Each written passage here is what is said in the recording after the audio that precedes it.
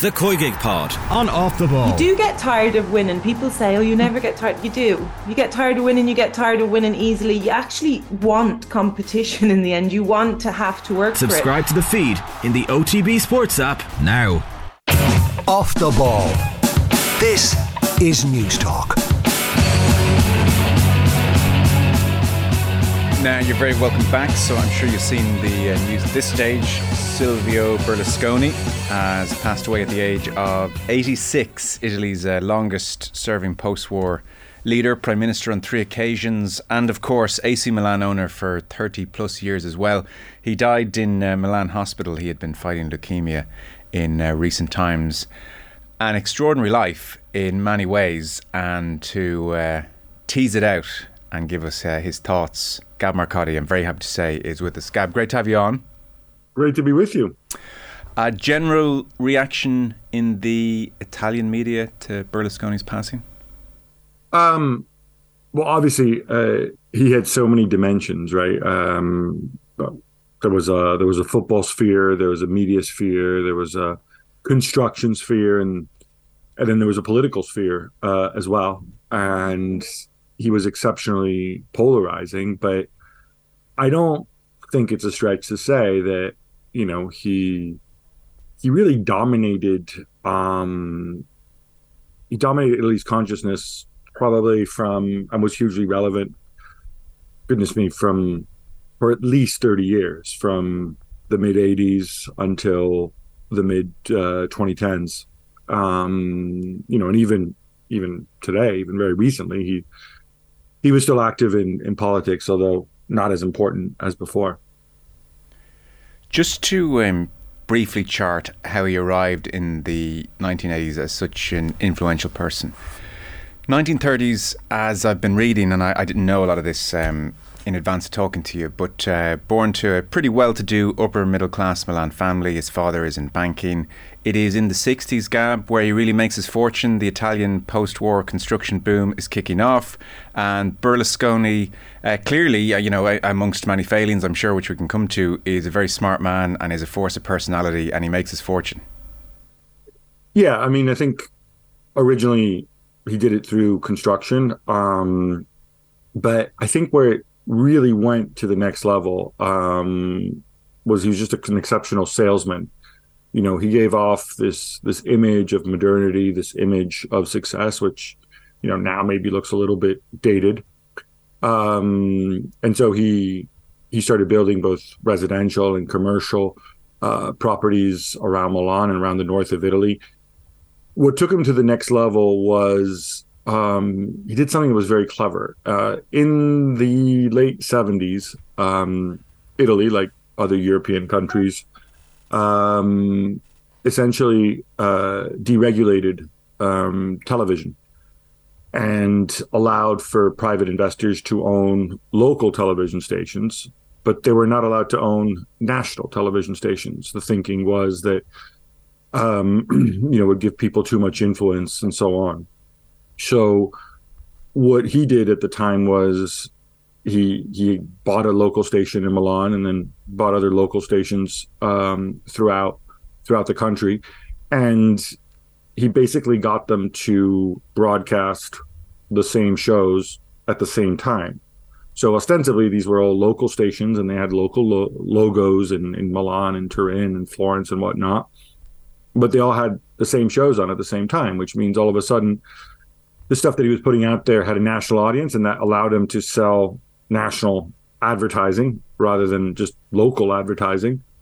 And that really put him on the map. And then he quickly acquired other major networks. And he became essentially, you know, the biggest commercial television provider in Italy, owning 3 of the 6 biggest networks. And the other 3, of course, were all state-owned. And this presumably makes him unbelievably wealthy, right man, right time. Because I was reading his fortune at the time of his passing is estimated at 7 billion, which is, you know, extraordinary figure. So this makes him enough money to buy Milan. This makes him a major player in Italian life in a whole host of ways. Yeah, I mean, he. It's really funny because he, interesting. he became really wealthy. I mean, I'm skeptical about all those lists about what somebody's fortunes is, whether it's Elon Musk or the Forbes list of clubs or whatever. But he's obviously very wealthy. He made certain choices in that time, which everybody around him said were the wrong choices. His closest advisors. The first one, because people said these are going to be polarizing, right? So, well, the second one was going into politics, which everybody said this is really, really bad because you'll anger half the country, and he did. The other one was buying AC Milan, which he did, I want to say, in 1986, I think. The idea being, wow, all of a sudden, you're going to alienate fans of Inter, fans of Juventus, fans of rival clubs. But he was very smart in the way he did it, because he said, I'm going to turn Milan into an aspirational club. I'm going to shake European football, not just Italian football, to their foundations. And he poured a lot of money in and made some very inspired choices. People no doubt remember his first Milan sides with Arrigo Sacchi as the manager, and Marco Van Basten, Franco Baresi, Ruud Gullit, Donadoni, Maldini, all those guys. But what he also did was he kind of realized that football's entertainment, and so many of the things, and they may rub traditionalists the wrong way, but that we take for granted today that are part and parcel, for example, of the Premier League, these are things that he wanted to do then. Everything from, having names on the back of shirts, and he wasn't allowed to do that, to merchandising, having shops, having club shops selling team kits, and a whole bunch of other stuff just simply with a club logo on it, going on tours around the world. He took his Milan team to Asia, to North America, to South America, really building the brand. The European Super League, he was the early proponent back in the 1990s with the Media Partners Group. He really, really pushed this side. He really pushed the entertainment side. He talked about how he didn't want his team to win. He wanted him to be attractive. And this was a really, really big part of how he saw the game. And there are some people who believe that had he stayed more engaged in Milan and not gone into politics, he would have revolutionized football even more than he did. So in '86, he is still 8 years away from becoming Prime Minister. He will win, under his stewardship, 5 European Cups. Milan will win their first ever Serie A.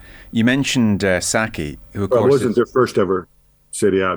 They'd won it before, but it was their first Serie A title since 1979. Oh, sorry. Okay. I must have misread that. I thought it was their first in 100 years or something. No. Okay. Well, something of a famine.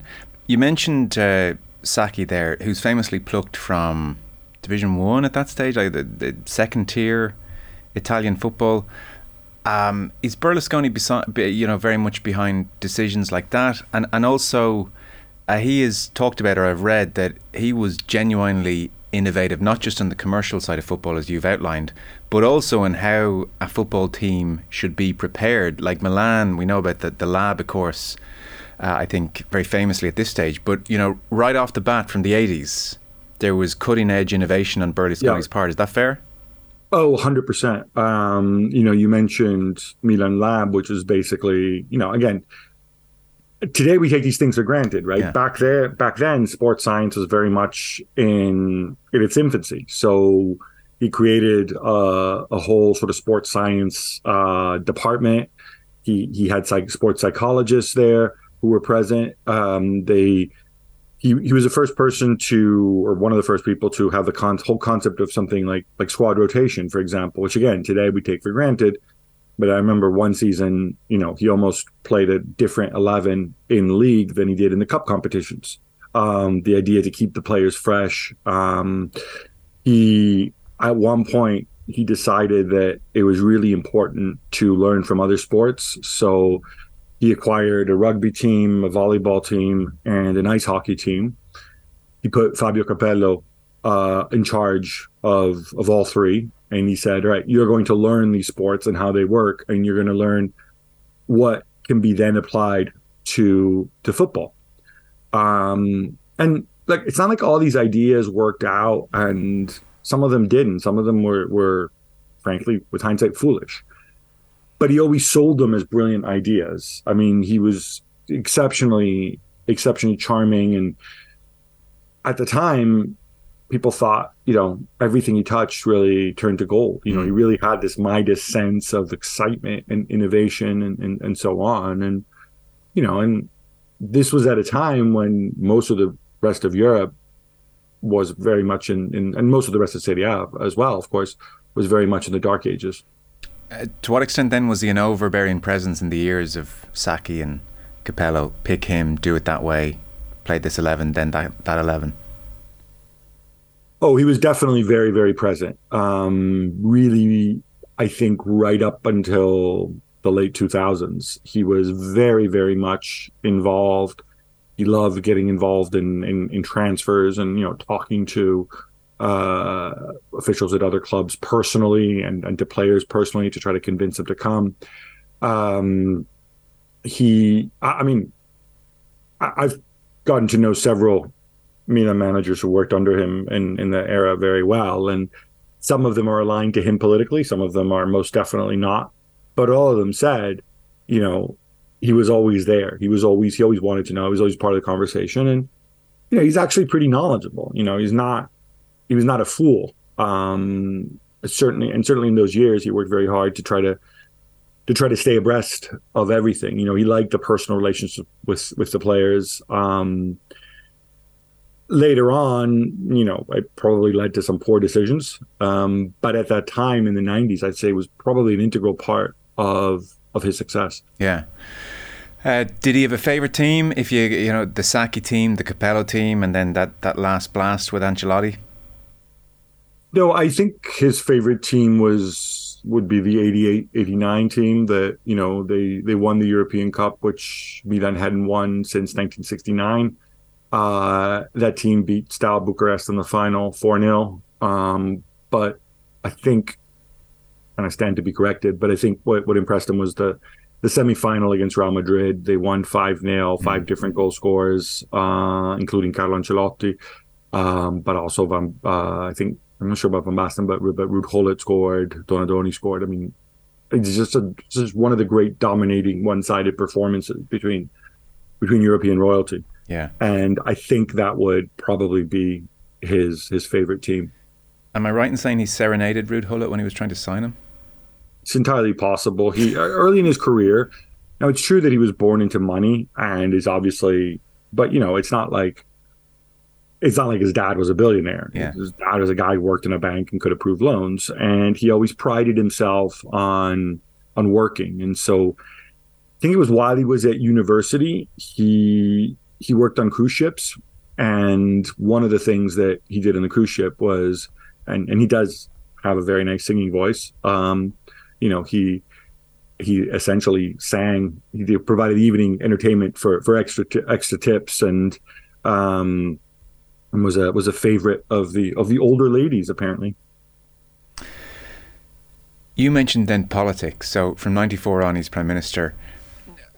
I'd be curious to get your sense of this, because I've seen it said obviously down the years. To what extent did they intersect in his decision making over buying players, selling players? Because I don't know where causation and correlation come in, but certainly they would pinpoint certain signings or certain players being sold with regard to when the next election is coming up. Were these things intersecting to that extent?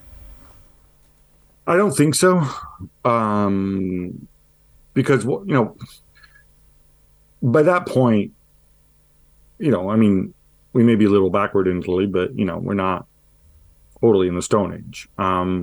People recognize the people who voted for Berlusconi early on, or many of the swing voters, were former Christian Democratic voters. Christian Democratic Party had been in power either by themselves or in a coalition since the end of the war, and they were in power essentially.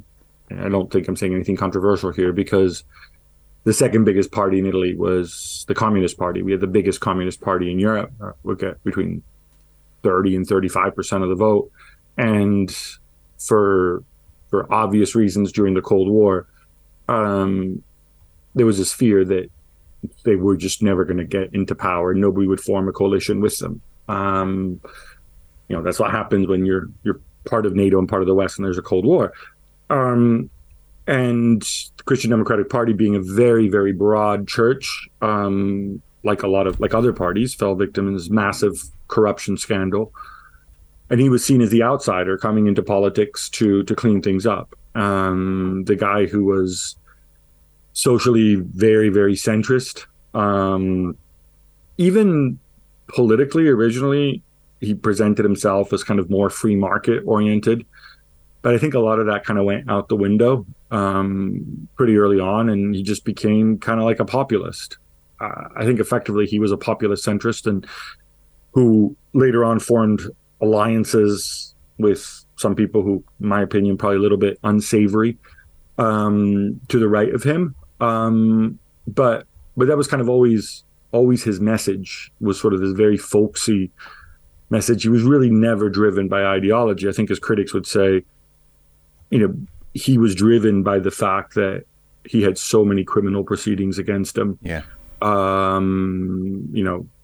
think there's still 15, 17 open. The wheels of justice grind very slowly in Italy. And he remained in politics to gain different forms of immunity, to be able to kind of slow the proceedings against him down. I think that's the general perception, certainly from his critics. Well, circling to politics in a moment, just one last one on Milan then. Sells the club in 2017, does very well out of the sale. That last decade, by comparison with the first 2/3 of his tenure, are awful. What happened? I think, well, this is the thing, right? I mean, as great as he was in the first part, I think the wheels completely came off towards the end. I think he became so enmeshed and so embroiled in his political affairs and his legal affairs that either, again, his fans would say that, oh, well, he couldn't look after Milan the way he wanted to. His critics would say, no, he still got involved with Milan. It's just that he was old and made stupid decisions. Whatever the case may be, for Milan, it was kind of like a lost decade. They weren't good. They accumulated a lot of debt. And ultimately he sold the club, and he sold the club to, I think I can say this, I don't think he's going to sue us, one of the worst possible actors out there. And there's still a lot of question marks around the sale. He sold the club to this Chinese investor named Li Yonghong, who, even back then in the era of Chinese billionaires, few people in China even were familiar with him more. And few said, yeah, he really is a billionaire. He did well out of the sale in the sense that he sold it for, I think, 740 million euros, if memory serves. That included about 200 million euros of debt. However, this fella, Li Yonghong, as it turned out, he only had part of the money. So he was able to, I think he paid about 200 million. The rest he had to borrow, which he borrowed from an American hedge fund called Elliott Management. And then this guy, Li Yonghong, eventually defaulted. And when he defaulted, because he put Milan up as collateral, Elliott took over the club. And by all accounts have run it very well since then. So there's still this mystery about why he sold to Li Yonghong. Where did Li Yonghong get the money, even the initial 200 million that he did pay back to Berlusconi? Obviously the rest he borrowed. But again, that was a really, really poor decision on his part. And again, I think it was just old age, distractions with other things, just wanting at the end to get out. Yeah. And the last one on his kind of relationship with Milan, did you get the sense that for the majority of his time owning the club, he was one way or another watching every game? There was like a childhood fan aspect there. There was still a sense of wonder, or had it very much become just a plaything and a touch more pragmatic about it all? Oh, no. This isn't Sheikh Mansour. This is a guy who showed up to almost every game, was always very happy. He's always always been very good with the media, very, very accessible. And I think he also loved to talk about, especially after he entered politics, he loved to talk about Milan because, it meant he wasn't talking about politics or his legal issues or whatnot. So, no. There's no question that, I think even his biggest critics, and he's got many massive ones, will tell you that what he did for Milan, he did because he was a fan. He was a fan from day one. He really, really loved the club and the players who came through it. He didn't do this out of self-interest. Had it been out of self-interest, he would have gotten out of it many, many years before he did. Okay. On the political front then, so Prime Minister for the first time in 94, he would lead three governments, 01 to 06, he came back, and by Italian standards, that was a long stint. I think that those 5 years had been the longest since World War II. And then he was back again, 08 to 11, obviously, world in crisis around that time. Another comeback in 17 attempted and ended up in the European Parliament in 2019. So there's a Teflon quality here. I did see the Italian Prime Minister, Giorgia Meloni, said he was a man who was never afraid to stand up for his convictions. As you've alluded to, I haven't seen a single other person talk about Berlusconi as having an ideology or having convictions. I read the criticism this morning that his dealings with the far right completely, the charge is very fair to say he completely reopened the door to neo-fascism in Italian politics and normalised it and legitimised it and embraced it for, his own selfish reasons. To be fair, I can't see a single redeeming aspect to his politics, Gab.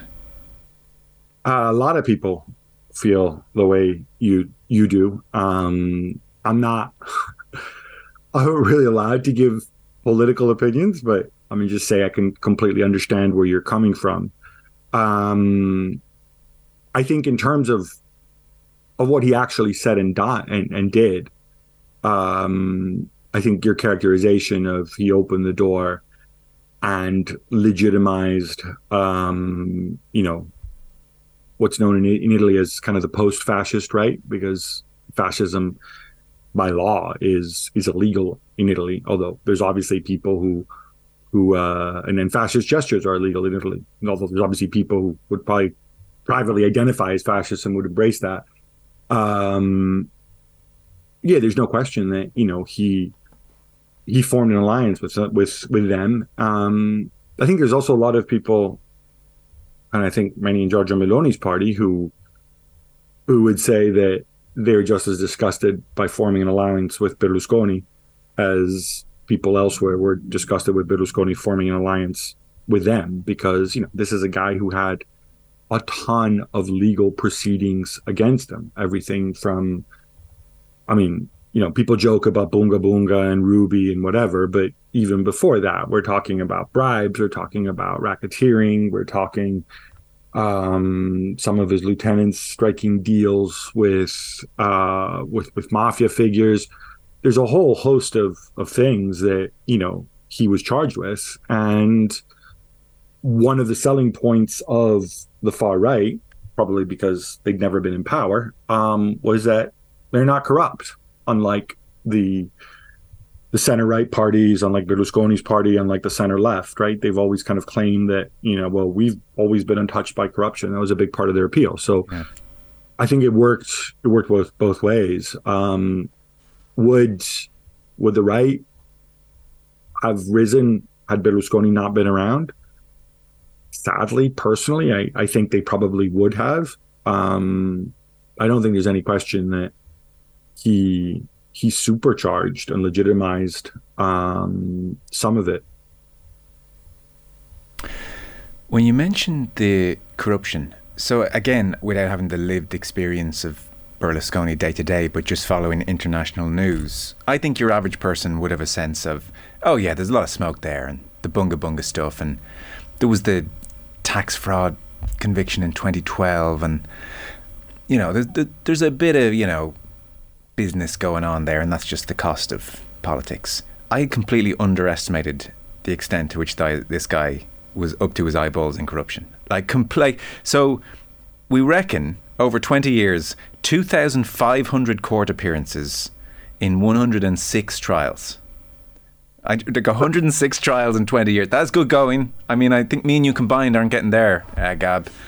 So, I mean, like, this guy, he's just up to his eyeballs in shady dealings at every turn. I mean, like, it is kind of extraordinary the extent to which he's a complete precursor to the Trump school of politics. I hadn't fully appreciated it, really. Obviously, he's Teflon. I mean, 106 trials and 3 stints as Prime Minister. I was wondering at what point you were going to bring up the Trump parallel. I think it does fit in some ways. I think to Trump, there is an edge and a nastiness, which just don't fit Berlusconi's, the way he projected himself, whether it's policies on immigration, policies on same-sex marriage or what, and whatever. Obviously, it didn't happen at his time, but he would always felt empowered to crack jokes, which I think are probably unacceptable and offensive. But he never pursued policies to that regard. Okay, so but I think his defense, the Obama nice suntan or the Merkel and uneffable lard arse, these are gaffes as opposed to, in Obama's case, like signs of a racist.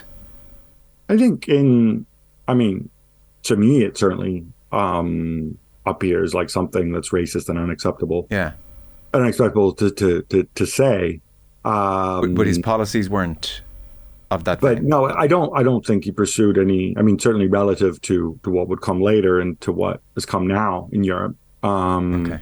I don't think he pursued any policies like that. He just thought that all these, these also came from this is a decade ago as well, and he was old, and yeah, I think maybe, I'm not sure mentally he was as sharp as he was before. But I think that is one of the differences between him and Trump. Right. The other common thing, which he always maintained, was that he had political enemies, and he had a ton of political enemies, with good cause, some might say. And they weaponized the courts against him. And so therefore he had to have all those lawyers. And that's why you said 106 trials, because he painted this picture of all these magistrates who were obsessed with bringing him down politically. He railed, I always thought it was hilarious and kind of pathetic, even if you said 10 years ago, he railed against, the communists are trying to get me, the communists are going to get me, blah, blah, blah, and communist judges. And I'm like, what communists? You tell me in Europe, where are you going to find any communists? It's like, dude, the 1970s are over. You can call it the laugh generically. So he was still stuck on these some of these Cold War tropes, which I think, to me, made him seem pretty ridiculous when he spoke about it. But there was always that dynamic. Yeah, he was convicted of a bunch of crimes. There's a whole bunch of other crimes that he was accused of, which the statute of limitations expired on, because he would get elected, he'd have immunity, and then the statute of limitations would expire. And I remember thinking this. There was a movement in Italy saying, you know what, let's just strike a deal with Berlusconi. We give you immunity. You're not going to be prosecuted for any past crimes, current crimes, even future crimes. But you just go away. Go away, because you've done your damage, you've had your impact, and now you can go away and the country can move on. Yeah. There are a lot of people who felt that way. Then there's no question that I think this obsession in dealing with him in a situation which got out of control, no doubt harmed the country for many years. My memory of the Bunga Bunga controversy, and it is just memory, but I think I'm on solid enough ground, is that certainly over here, and I think on UK television, it was the "and finally" story. There was a wry look at times. Bunga Bunga's a funny term, and it was like, well, this is boys will be boys, and look what he's after doing. It's amazing. Sensibilities have changed so quickly, and quite rightly so in so many areas, that bunga bunga thing is far less harmless through this prism now when you consider you're talking underage escorts, and I don't know who else was a guest at the house hanging out with Silvio and friends. Like it is, grubby, and these kind of terms don't go far enough. Like I wonder to what extent in Italy it's seen as shameful. Is that being revisited, that chapter in his life at all? I think in the immediate aftermath, when somebody passes, sure, rightly or wrongly, there's, that stuff kind of gets a little bit overlooked. The incident you're talking about with this girl named Ruby, who was underage, it wasn't just that. It's that. So she was one of the people who was present at these bunga bunga parties. There was a situation where I can't recall if she was arrested or she was stopped by the police over something. And Berlusconi just picked up, this is a very Berlusconi thing to do. He picked up the phone and he told people that he was General Mubarak's granddaughter because she's Moroccan and Mubarak's Egyptian. Right. And so therefore we need to hush the whole thing up. It's this kind of stuff. It almost feels like amateurish, like a joke. But look, I think ultimately it's a question of what resonates with people, right? All those 106 trials that you mentioned, maybe one of them was for Bunga Bunga, and that's what people remember. And it's unseemly and unsavory. And all the other trials where he wasted or embezzled or was convicted of, embezzling tens of millions of taxpayer money, that's less sexy, so that's less important, right? It's almost the same thing with, I live in London, right? We had a prime minister here named Boris Johnson who, in the end, what did him was having parties during lockdown, which on the grand scale of all the other things that he's done and been accused of doing, probably seems relatively mild. Yeah, you get Al Capone and tax, which brings us to organised crime, I guess. Did he have a stable hand from the mafia? So this story is this is a bizarre story, and it's one of those things. At some point in the 1980s at his house, he had horses, and kind of the stable master who looked after them was a man named Mangano, who was a convicted mobster.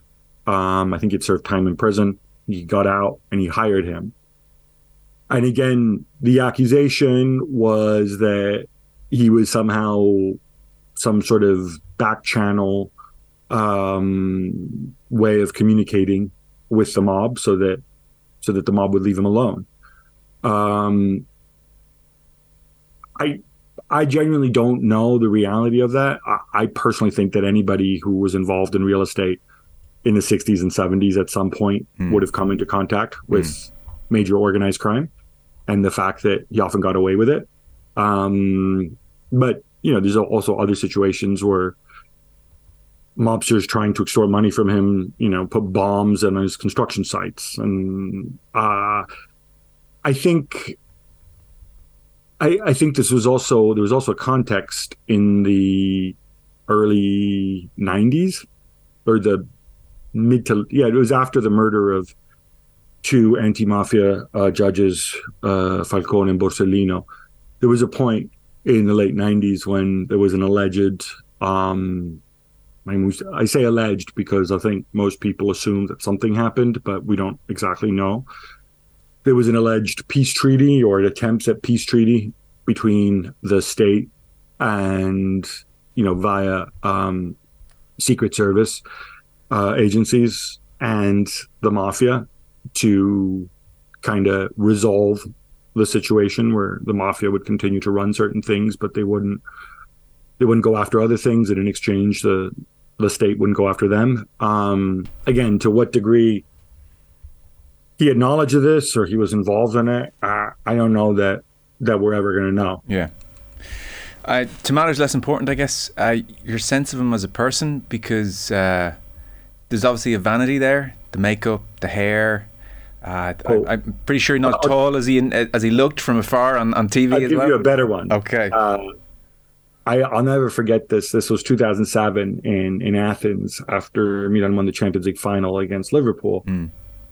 This is the first time I'd seen him before, but I hadn't really noticed. But, he sort of came through the mix zone afterwards, chatted to journalists, and I noticed he was wearing these sort of boots that kind of looked like women's boots, in the sense that, with a really, really high heel, but like absurdly high heel.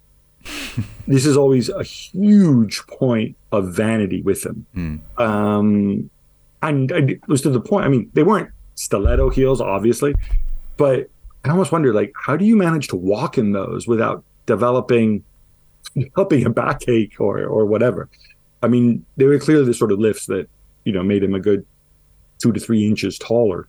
But that was part of the presentation, the double-breasted suits. He had he had hair implants at one point.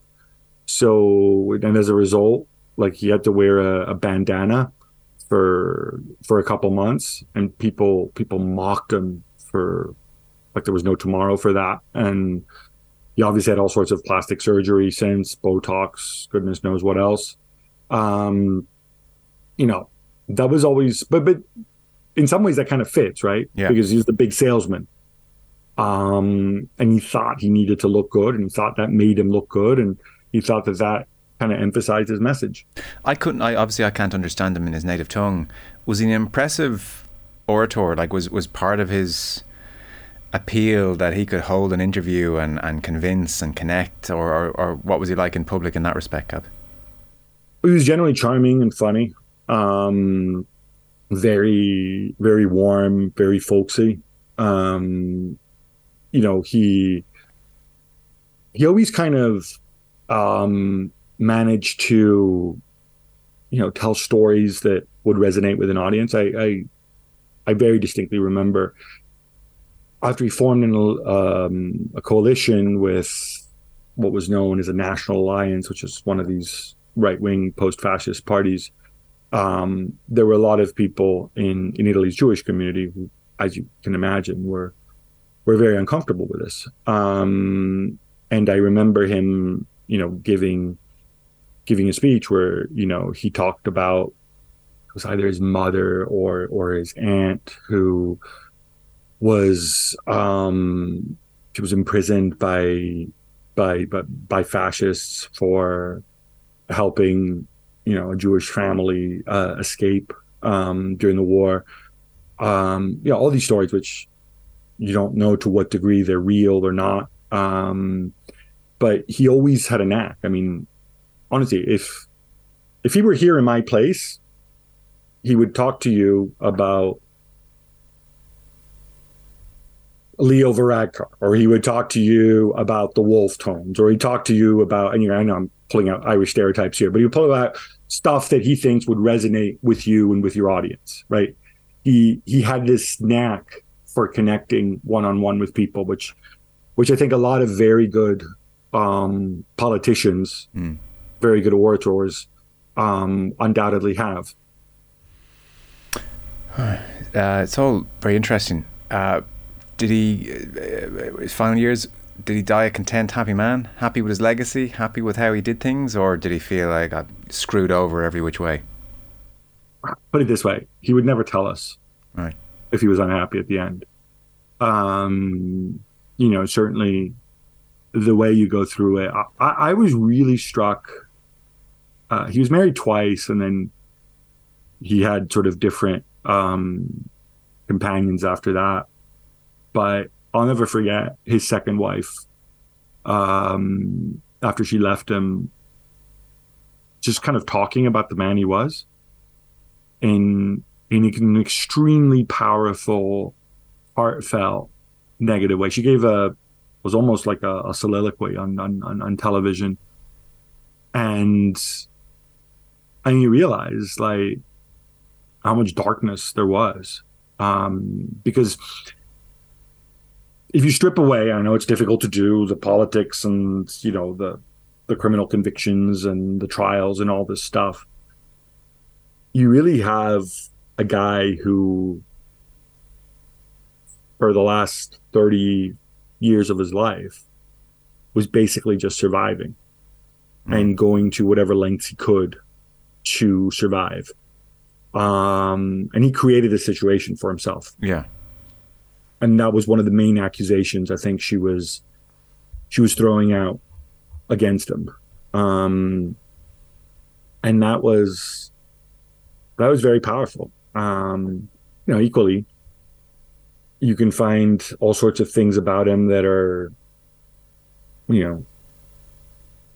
probably rude, but which seem funny and childish in a very simple way. There's this famous incident of, I think it was the G20, where they all line up. It's on YouTube. Your audience can check it out. They all line up to take a picture. And it's all the heads of states. Obama's there, Berlusconi's there, and the Queen is there, because I think it was in the UK at the time. And I mean, this is the Queen Elizabeth, right? And Berlusconi is somewhere in the back, and he wants Obama's attention, right?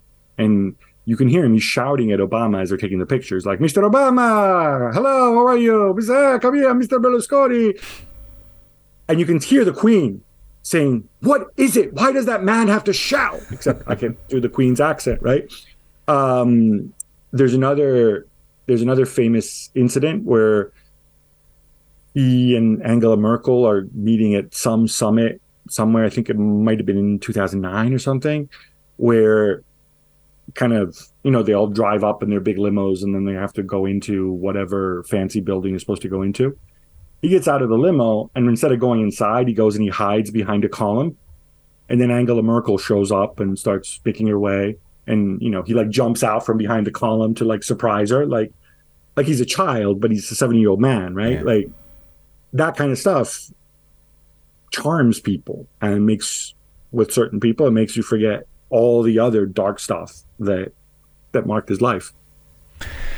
Gab, that was great. I think that's a pretty good 3D effort at trying to get to what Berlusconi was all about. Thank you so much. No problem. Cheers. Gab Marcotti with us on the line, talking Silvio Berlusconi, who has passed away at the age of 86, amongst other things, AC Milan owner for 30 years.